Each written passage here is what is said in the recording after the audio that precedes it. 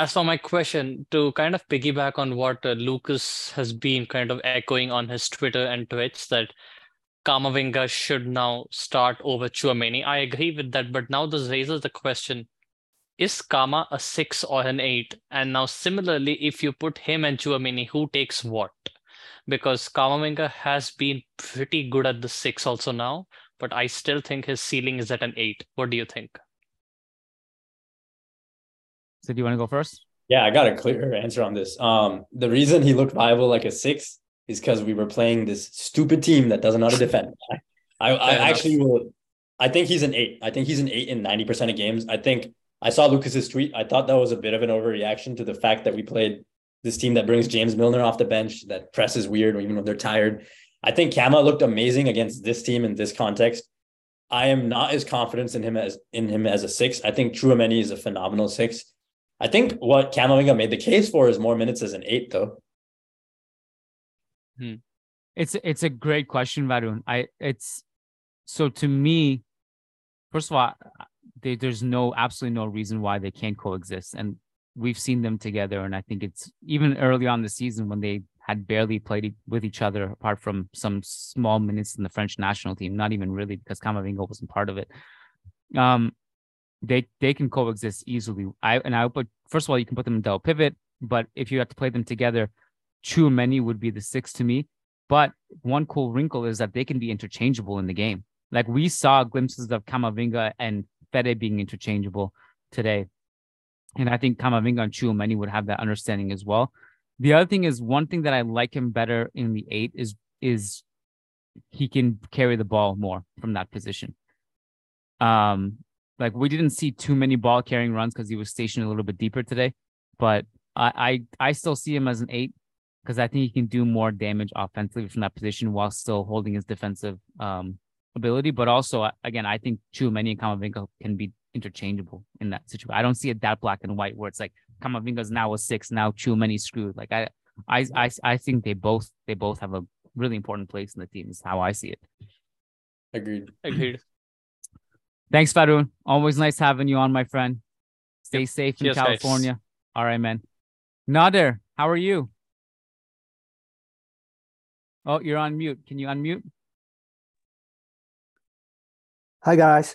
Hi, welcome. How you doing? That's it. Good, thanks. Hey, I have a quick question and actually a comment as well regarding the statistics and the XG and all shots on the goal and stuff like that. It might be a little convoluted, so I don't know if we want to go there or not. But let me just do my question first. It's a real simple one. Do you guys think that we should have actually gone for the six after the five and, just put them to bed? It felt like that those guys were ready to go at that point. They just had given up. It was all gone. And there were more likelihood of us scoring the sixth than their scoring the third. Unfortunately, I think we started just doing like a training exercises and we were just kind of giving the ball away. And there was still a lot of time left and we just gave the ball away all the time. And I was worried and very thankful that they didn't pull one back. And instead of being up by three, we would have been down up by two. And it would have, by the way, I agree with you that it's not a done deal. Anything can happen. So it's much better to be up by three than being up by two, but it would have been even better. We could have been put the tie away at four. It just seemed like we just kind of started playing around and giving them a chance to just maybe pull one back. And they came close to pulling one back. It would have been a shame to do that. I was wondering what you guys' thoughts are on that.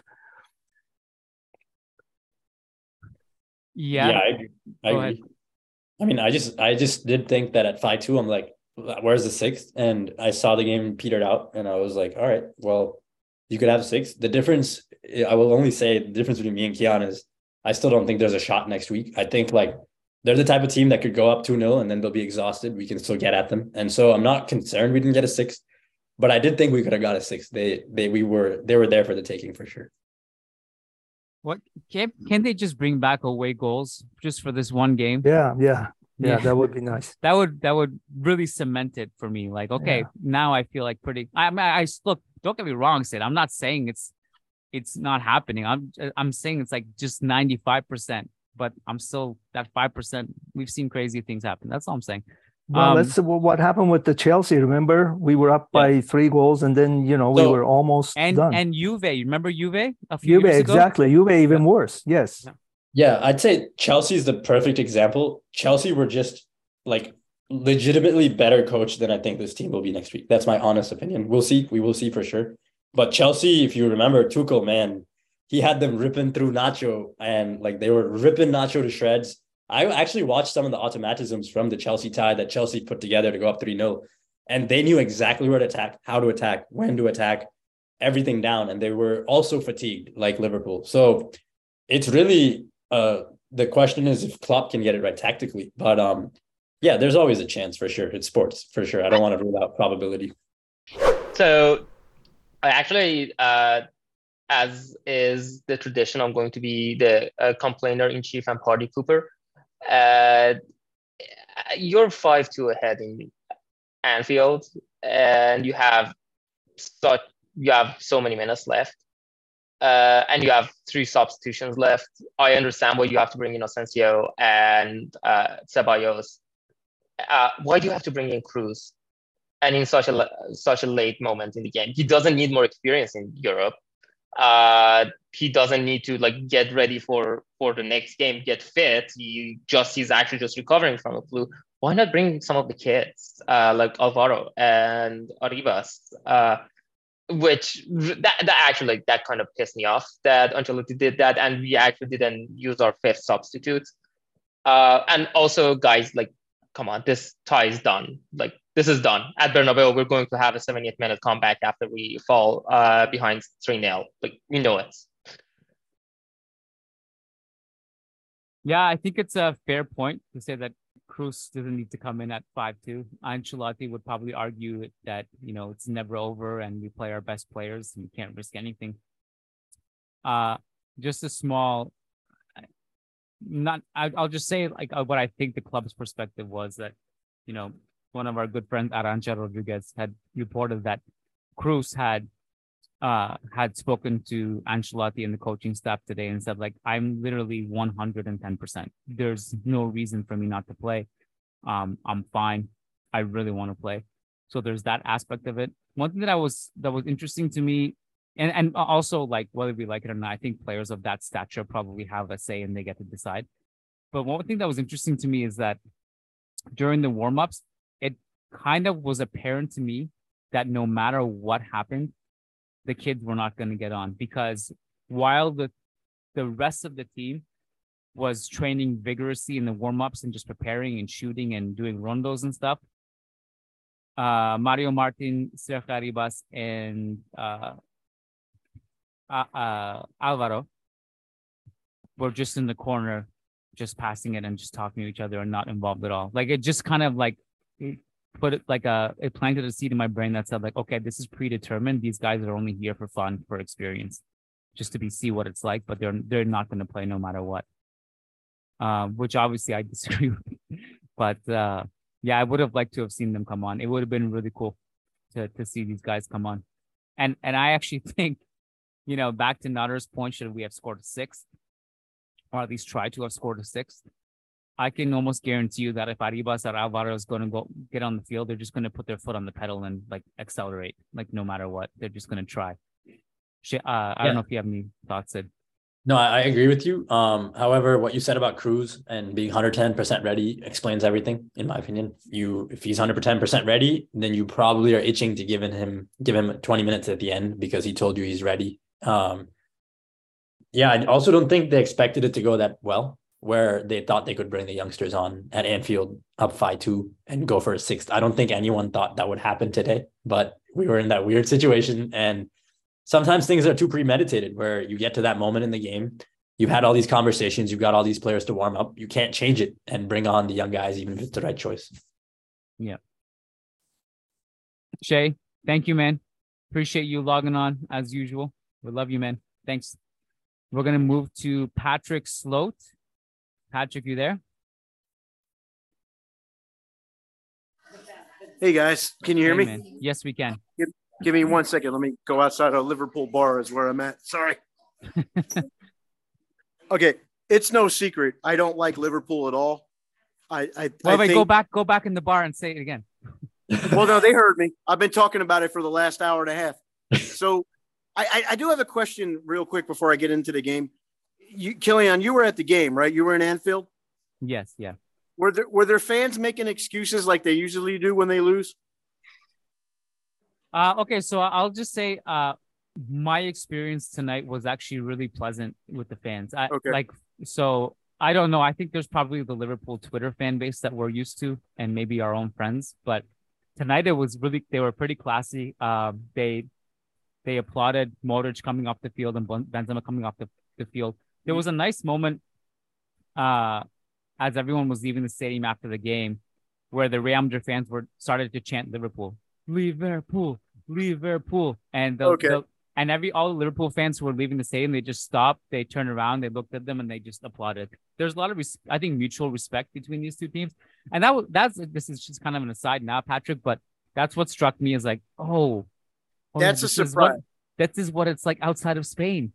Because my experience with Liverpool fans is when Liverpool loses, they never lose. It's somebody else's fault. That's their manager, Jurgen Klopp. It's like, and okay, I know you guys are a little pessimistic. Look, this is done. When Luka Modric at 37 once again turns back the clock of time, I even doubted it. He's outperforming all their midfielders. This thing is finished. It is. And the key to the game to me is even though they dropped 2-0, the second goal was a gift. Let's be honest. If Courtois just picks it up, there's no second goal. Yep. And what really sealed it to me was when and excuse me, I've been drinking a little bit, so if I'm stuttering, I apologize because I've been celebrating for about 4 hours now. When Vinicius scored his second goal, it reminded me of Benzema in 2018 when we went up 1-0 off Karius when he threw the ball and Benzema just stuck out his knee and it went in the net. Yeah. It was like the mentor had finished teaching the mentee. Right. And then Benzema gets the goal off the deflection, and then he has the solid goal in the last one he scored. This thing is done. I know you guys are okay. Maybe Real Madrid might score in like the 190th minute and go on, but this to me, it's done because we have younger midfielders playing. As long as there's a veteran playing with two guys with legs, as far as I'm concerned, this one's finished. And I agree. Every season, there is a game that Madrid plays. Out of nowhere, they get a victory. You don't expect it. It's something, and then it triggers something. I'm not saying we're going to catch Barca in La Liga, but guess what? This is that game that just happened. So we're going to get something we're not expecting. So I'm not saying we're going to. I mean, I'm just excited about it. I'm just look. This to me this is done, and we're moving on to the quarterfinal. No, I'm with you. I just want to say I'm with you, but the reason I'm with you and the fact that it's done is exactly why I'm not as convinced this is the game that takes us to greater horizons. It's because Liverpool aren't coming back. They just don't have the players. But there is a possibility, just a slim possibility, that we don't face a team that plays as dumb ever again in this competition this year. And yeah. Last time I talked to Killian, I mean, I've been on here and listening, but I've been working overtime, so I've been able to do as much Zoom. But it was maybe October I talked to him, and I questioned like FIFA all of a sudden, like we're doing well in the Champions League and we have to play Liverpool as opposed to a lower seeded team. Because I do think there's a conspiracy to get us out of the Champions League. But at this point, bring them on. Because, I mean, no one saw 5-2 coming. I know I didn't. But, I mean, it looked like they were having so much fun on the pitch tonight. That it's like I haven't seen them play like that since beginning of the season. I mean, they were having fun. It was getting to the point where they were embarrassing with the control of the ball in the midfield. They were embarrassing Liverpool on their home pitch. Yeah, it was fun. It was really fun. I mean, it was one of those, and I know said you're gonna downplay Liverpool and stuff, say they weren't good, but sometimes games like this is what you need to click in mentally for the rest of the season. When the stronger opponents come, you have some confidence now to go at them with a different kind of swag and just some mental fortitude. I just got one last point, and then I'll get off because there are other people want to get on. Nacho should not be on the bench the rest of the season. Oof, that's a tough one to say because, I mean, the guy can play center back, left back, right back. He might not be the best at those positions, but if somebody gets past him, the guy's going down. And Salah went down a couple of times in the second half and that was it. Yeah. You didn't see him the rest of the game. Yeah. Yeah, Patrick, we had a big Nacho segment earlier. You should definitely go back and listen to it. We were I saw it. I saw it. I just wanted to give the man his props. Yeah, for sure. Yeah, he deserves it. I mean, and look at if it's down to Alaba being not 100% fit or Nacho, it's Nacho 10 times out of 10 for me. No question. 100%. 100%. Yeah. All right, guys. Hala Madrid. Thanks, Take care Patrick. of yourself. Hala Madrid. I'll see you in the quarterfinals. All right, bro.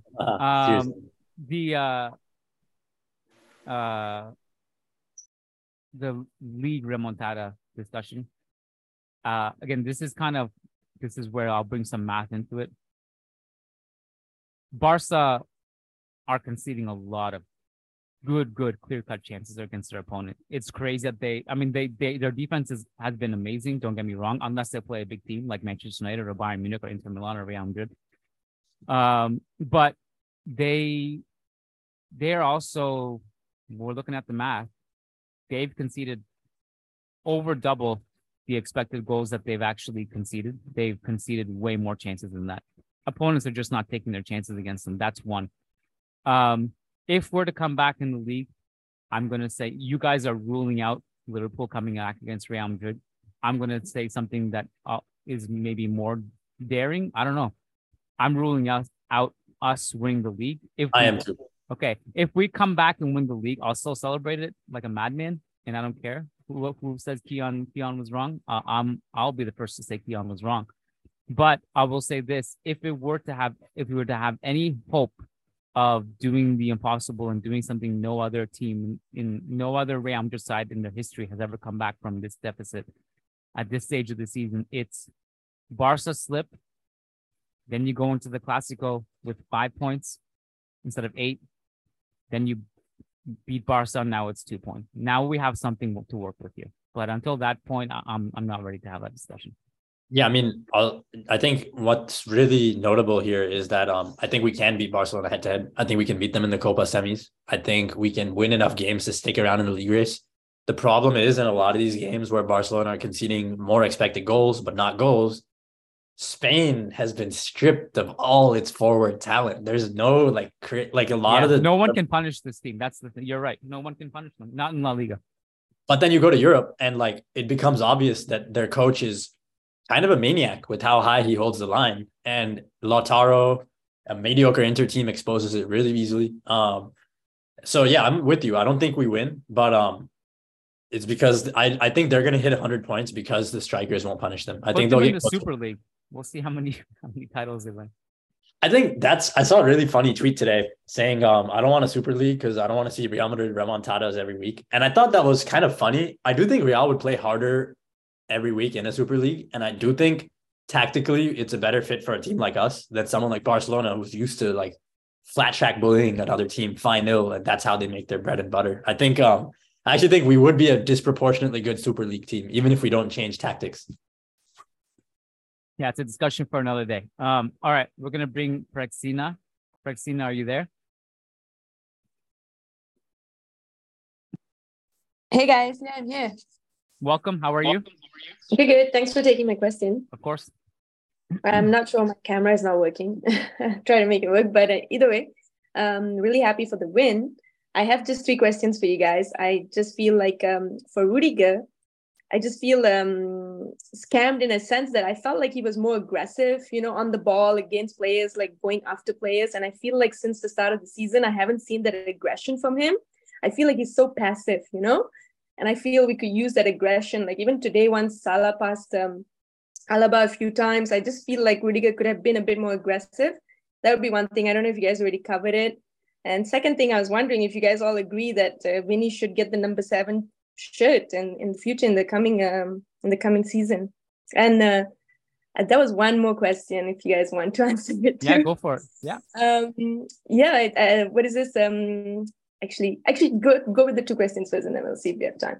Okay, For so sure. the first one was about Rudiger. Sid, your thoughts? Militao plays the role that Rudiger did on Chelsea, being the aggressive bully. So Rudiger has to take a little bit of a step back, is what I'm seeing. Because they played well today, all things considered. And Rudiger still didn't play as aggressively as Militao. And that's where I think Militao is the sweeper, or sorry, there's the sweeper stopper at center back. The stopper is the one who goes aggressively and tackles. I think that's Militao. And I think Rudiger is changing to more of a sweeper who plays the last line a little bit. Now, that's my take. That's my honest take. Because Carlo is not like a crazy defensive coach who's going to get us pressing. Tuchel was better for sure for Rudiger. But even within that, what I feel is a clear instruction to tell him, hey, like, let Militao be the one who hounds the attackers. And if they get past him, you be the one to shut him out. Yeah, that's why I also think, to be quite honest with you, Rudiger just hasn't been as good as the Chelsea Rudiger. Like the Rudiger we haven't signed, I don't think we've truly seen yet. So that could be perhaps a combination of what Sid mentioned, combination of a different coach, different tactics coming out of a back three, a new league, and just maybe you need some patience with him. I do think he's been a little bit better in 2023. Not the start, maybe like since, I don't know, maybe in the last like 6-7 games, I'd have to go back and look at the schedule and put an actual I agree. timeline on it. He's starting to grow into it. Yeah, he's starting to grow into it. Today, there was a funny moment that I was like, because like when we first saw him Chelsea, it was like all the progressive passing ability, the fact that he was like basically at Chelsea the Toni Kroos of defenders in the Premier League. He was leading the league in progressive passes, leading the league in accurate long balls, incredible press resistance. But the thing that I was like most excited for him was just the fact that he was a bully and he just tormented players psychologically. I haven't seen that much of that aspect of it yet from Rudiger, but there was one moment, I don't know if the camera caught it, but he sprints back, he stops Elliott from a transition attack and he starts beating his chest and he starts screaming at him. I don't know if you guys saw that. But it was nice to see kind of him just also getting into it with Fabinho in the box. And I think there was a moment with Van Dijk too, if I'm not mistaken. So it was nice to see kind of those battle cries back, because those are something that I was always hyped about. I like that stuff. I like when Marcelo did it. I like when Vinicius goes to the crowd and gets him amped up. I really like that stuff. So I hope we can see him grow into it more. But yeah, Praxina, I don't think he's been as good as his Chelsea Rudiger days yet. What was the second question again? Should Vinny take 7? Oh, yeah. Yeah, 100%. Yeah, I mean, there's not really much to debate. It's a classic football number. Like, who else are you going to just give it? Hazard should just come out like tomorrow and be like, hey, man, I've been thinking about this. Maybe you should just take this. I'll take 99 or whatever's left. I'm not really on this team anyway. I would even be okay with Arilas just taking at this point over. I'll give us a number 7 that's on the field, man. This is embarrassing. Yeah, I agree. Third question? Yeah, I just wanted to ask you guys, isn't this a funny coincidence that last year we played the team for the player who was going to be our big signing in the summer, which was supposed to be Kylian Mbappe, and then this year we're playing the team again for the supposedly big signing in the summer, which is Bellingham, who we're going to go against, you know? It'd be so ironic if it ends up the same way where Bellingham signs for Liverpool at the end of the day. I just find that, yeah. Yeah. It's just a question. Yeah, I mean, we kind of mentioned this in passing in the podcast too, but like, if Bellingham chooses Liverpool, it's because of the fact that he'll play right away. And I mean, look, if you're signing Bellingham, I assume that you're going to play him at Real Madrid right away too. But it is becoming a little bit convoluted because we have so many good midfielders. But yeah, we'll see how that unfolds. Praxina, thanks for joining the show. Thank you so much. All right, we got a couple more. Nelson Masariego, you there? I'm here, Keon. Awesome. Can you hear me? Welcome, man. Yeah, we can hear you. Perfect. How you guys been? Great. Yep. Great win today. I have just kind of a thing about, well, first, I'm with Sid. I think this ties over. I know anything can happen in football, but Liverpool aren't the Chelsea that we faced last year. They're not one of those teams this year. They're what are they, in 7th place in the Premier League? They're just not that team this year. You spoke on the podcast. I can't remember his name, but I think he was a Liverpool fan. You did a podcast with them. Gosh, I saw they- him today at the stadium, and I asked him for his prediction, and I think he said 2-0 Liverpool. So, and I have it on camera, so I'm gonna post that. So they just haven't made the signings. I think the tie's over. But something about, I also agree with you. The league's over. I think Barca, if they get past this little injury phase that they have right now with Dembele being out and Pedri being out, they get past this, it's over. This is the only chance Real Madrid has to catch up. And they already won one game against Cadiz this weekend, and it's over. I think the league is over. Real Madrid has to prioritize Champions League because it's the only chance. My question is, who do you think the best matchup would be for us to beat up? Not for us to win.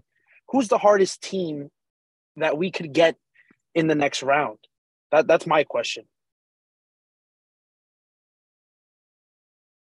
So you're asking the toughest, right? Essentially whoever's the worst matchup for us. Whoever is going to give us the worst chances of winning.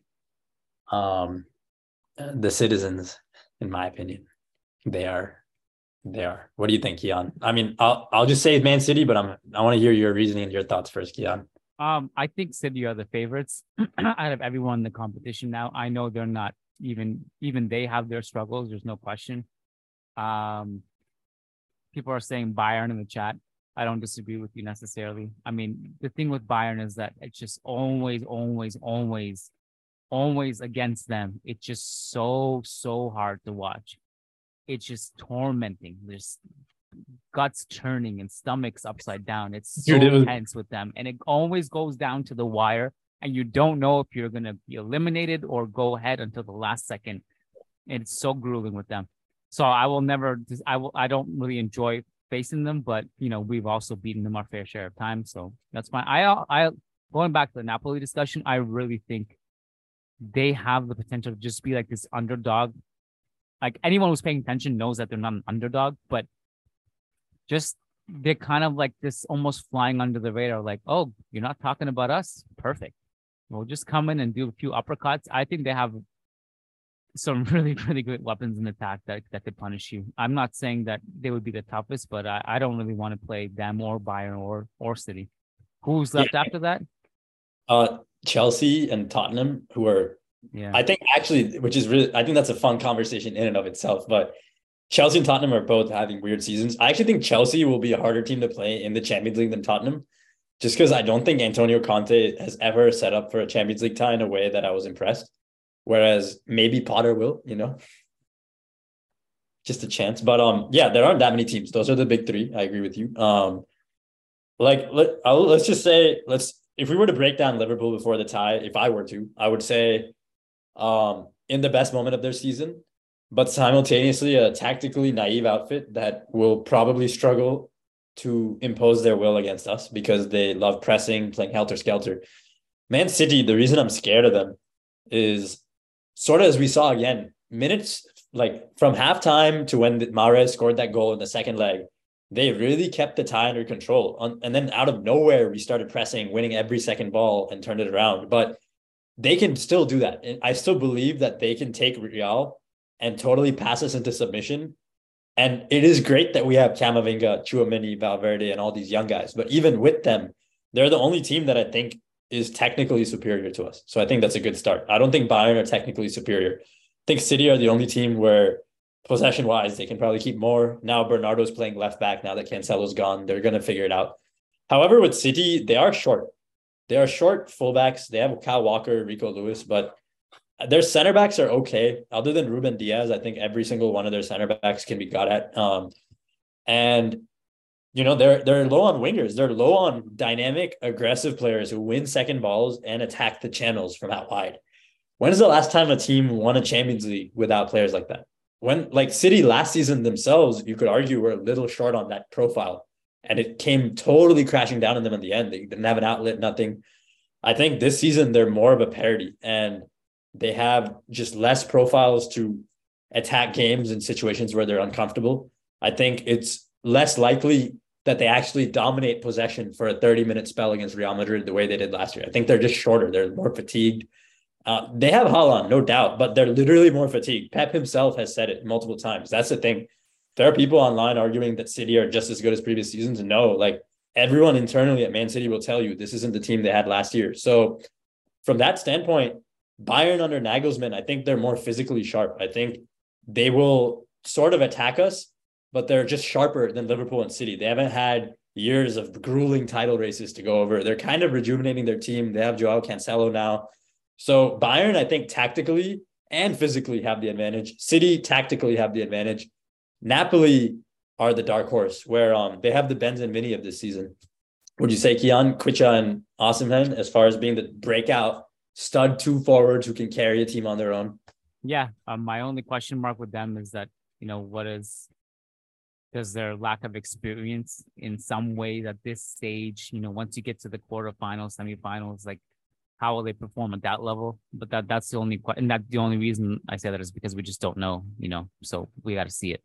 But they're amazing. The weird thing about Bayern is that they're so dominant in that league, but still somehow tied in first place with two other teams. Like they have 61 goals, only 21 against, by far the best offense, by far the best defense, yet they're just drawing so many games. There are just so many games where they just drop 2 points.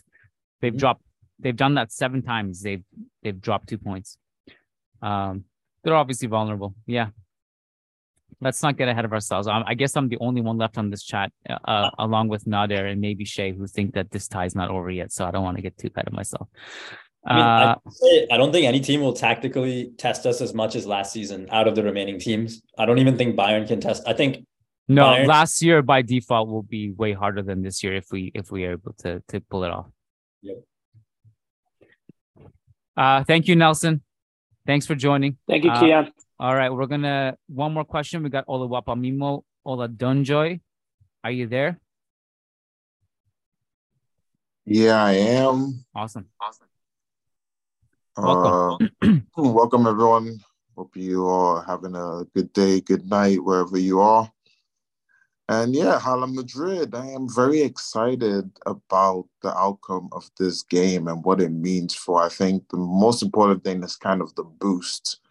I do feel like I got this vibe from everybody, all the players after the game, that they were quite excited and somewhat surprised as well that they were able to do this to this Liverpool team.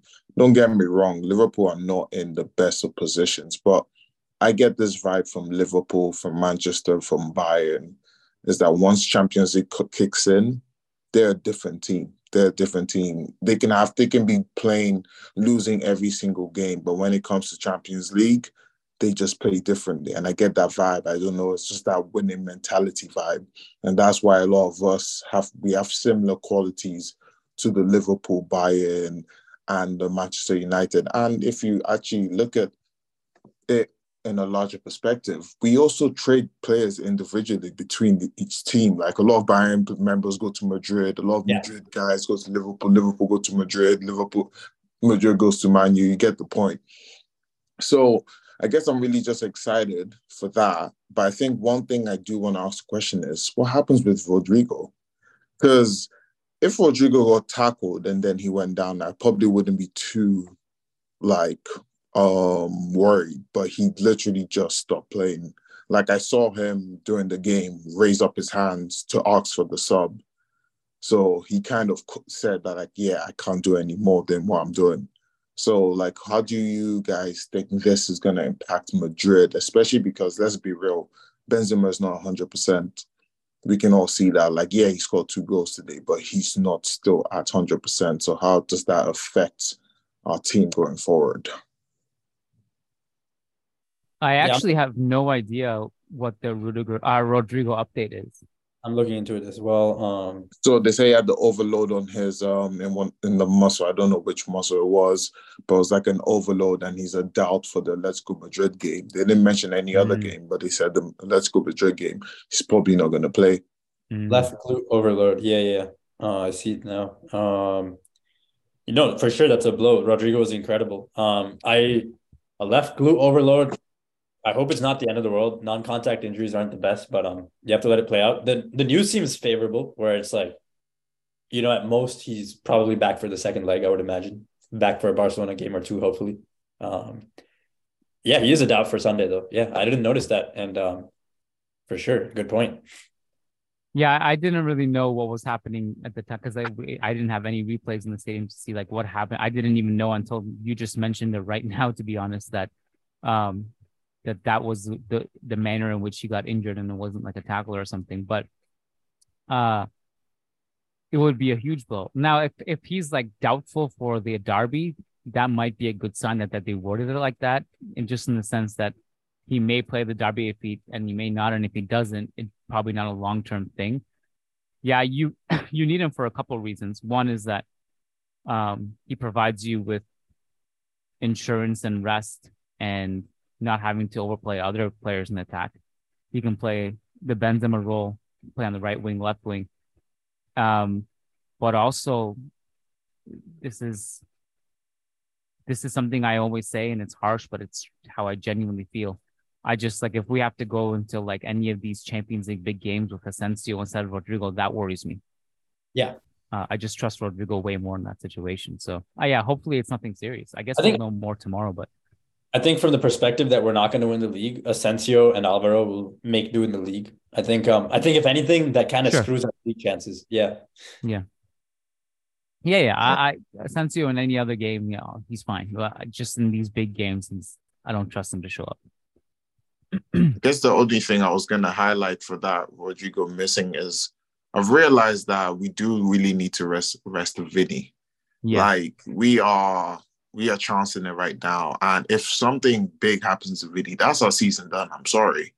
But if something big happens to Vinny, our season is done. So I think the only way I see Vinny getting time to actually just rest is Rodrigo being available to play on the left side of the pitch. So that's the only concern I really had. Yeah. I'm not as concerned about resting Vinny in that, I don't know, the young guy can just burn through the season one more and we'll figure it out later. But I agree. There's a limited number of like minutes where players are going to be absolutely 100%. And, you risk burning that away by playing him again and again. You risk injury for sure. I think it's cool that we're talking about Rodrigo this way. Like, the dude's incredible. He's just such a good football player that like we legitimately worry if he gets a little overload. But yeah, it's beautiful. The ball just sticks to his leg. That's something that it just surprises me. I personally think he has one of the best like ball controls in our team. It just sticks to his leg in every single situation, and that is heaven sent. Yeah. Yeah. I mean, I have a conflicting opinion with compared to you, Sid, in terms of I think Vinny does need to rest more. I think it was a godsend that he had to miss that match versus, was it Elche or was it the one before that? After that? Yeah. I think that was great.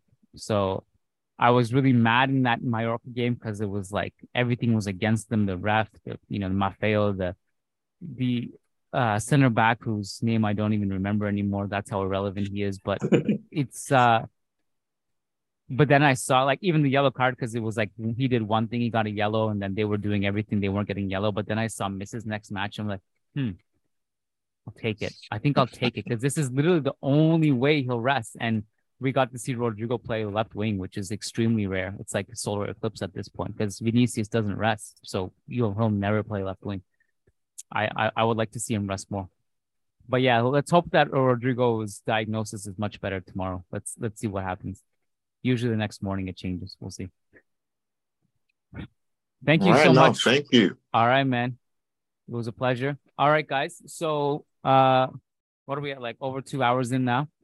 I gotta catch a train in 3 hours, I think. I gotta start the process. I'm not sleeping tonight. But I did want to just say, Sid, I just looking over my notes. There's one or two things maybe just quickly I'll mention that I don't think we talked about. One is Militao, after the first goal that we conceded where he could have done better, I thought he was phenomenal. Yes. I thought he was really, really good. Just the reading of the game was masterful from him. His long ball diagonal switches continued to be good. The other one, on the goal that Benzema scored, not the deflection one, the other one, where Modric does the PSG run. It was really good. My voice is starting to go out now. It was a really good composure when he receives the ball from Benzema and he just looks up. He could have, I think a lot of strikers would have taken that first time, but he just completely bamboozled Alisson and then took it around him. And then at that position, I think a lot of players would have just shot it. There was 3 Liverpool players covering the net. He placed it top left corner to make sure. That's got to be, I feel like it's almost an underrated goal. No, for sure. I'm watching that goal and I'm like, everyone's going to say Liverpool suck. Everyone's going to sit, look at XG, but like, what the hell? This dude just knew to like rip past Alisson and place it with his weak foot into the corner. It's the weak foot that got me. It's like left foot over the defenders. Beautiful. Yeah. That was a phenomenal finish. That was that moment was like, oh, Kareem, like that's you. Like that's the stuff that only you do. I loved it. Yeah. No, definitely. This is good. It's really great sign to see Benzema right now scoring open play goals. We need them. Everyone counts. All right, guys. This was awesome. Thank you so much.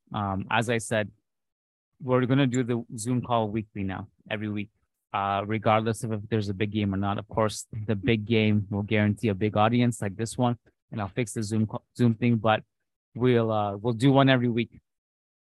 So please hop on. It's really fun connecting with you guys. If there's not a game, we might try to do it a little bit earlier because I think a lot of people would like to join, but they're like, it's like 4 a.m. where they are, or just they can't join. So we'll experiment with different times and see what we come up with. But Lucas and I will be back on Thursday for mailbag. Tomorrow I'm going to sleep for I think 12, 15 hours. Maybe we'll see.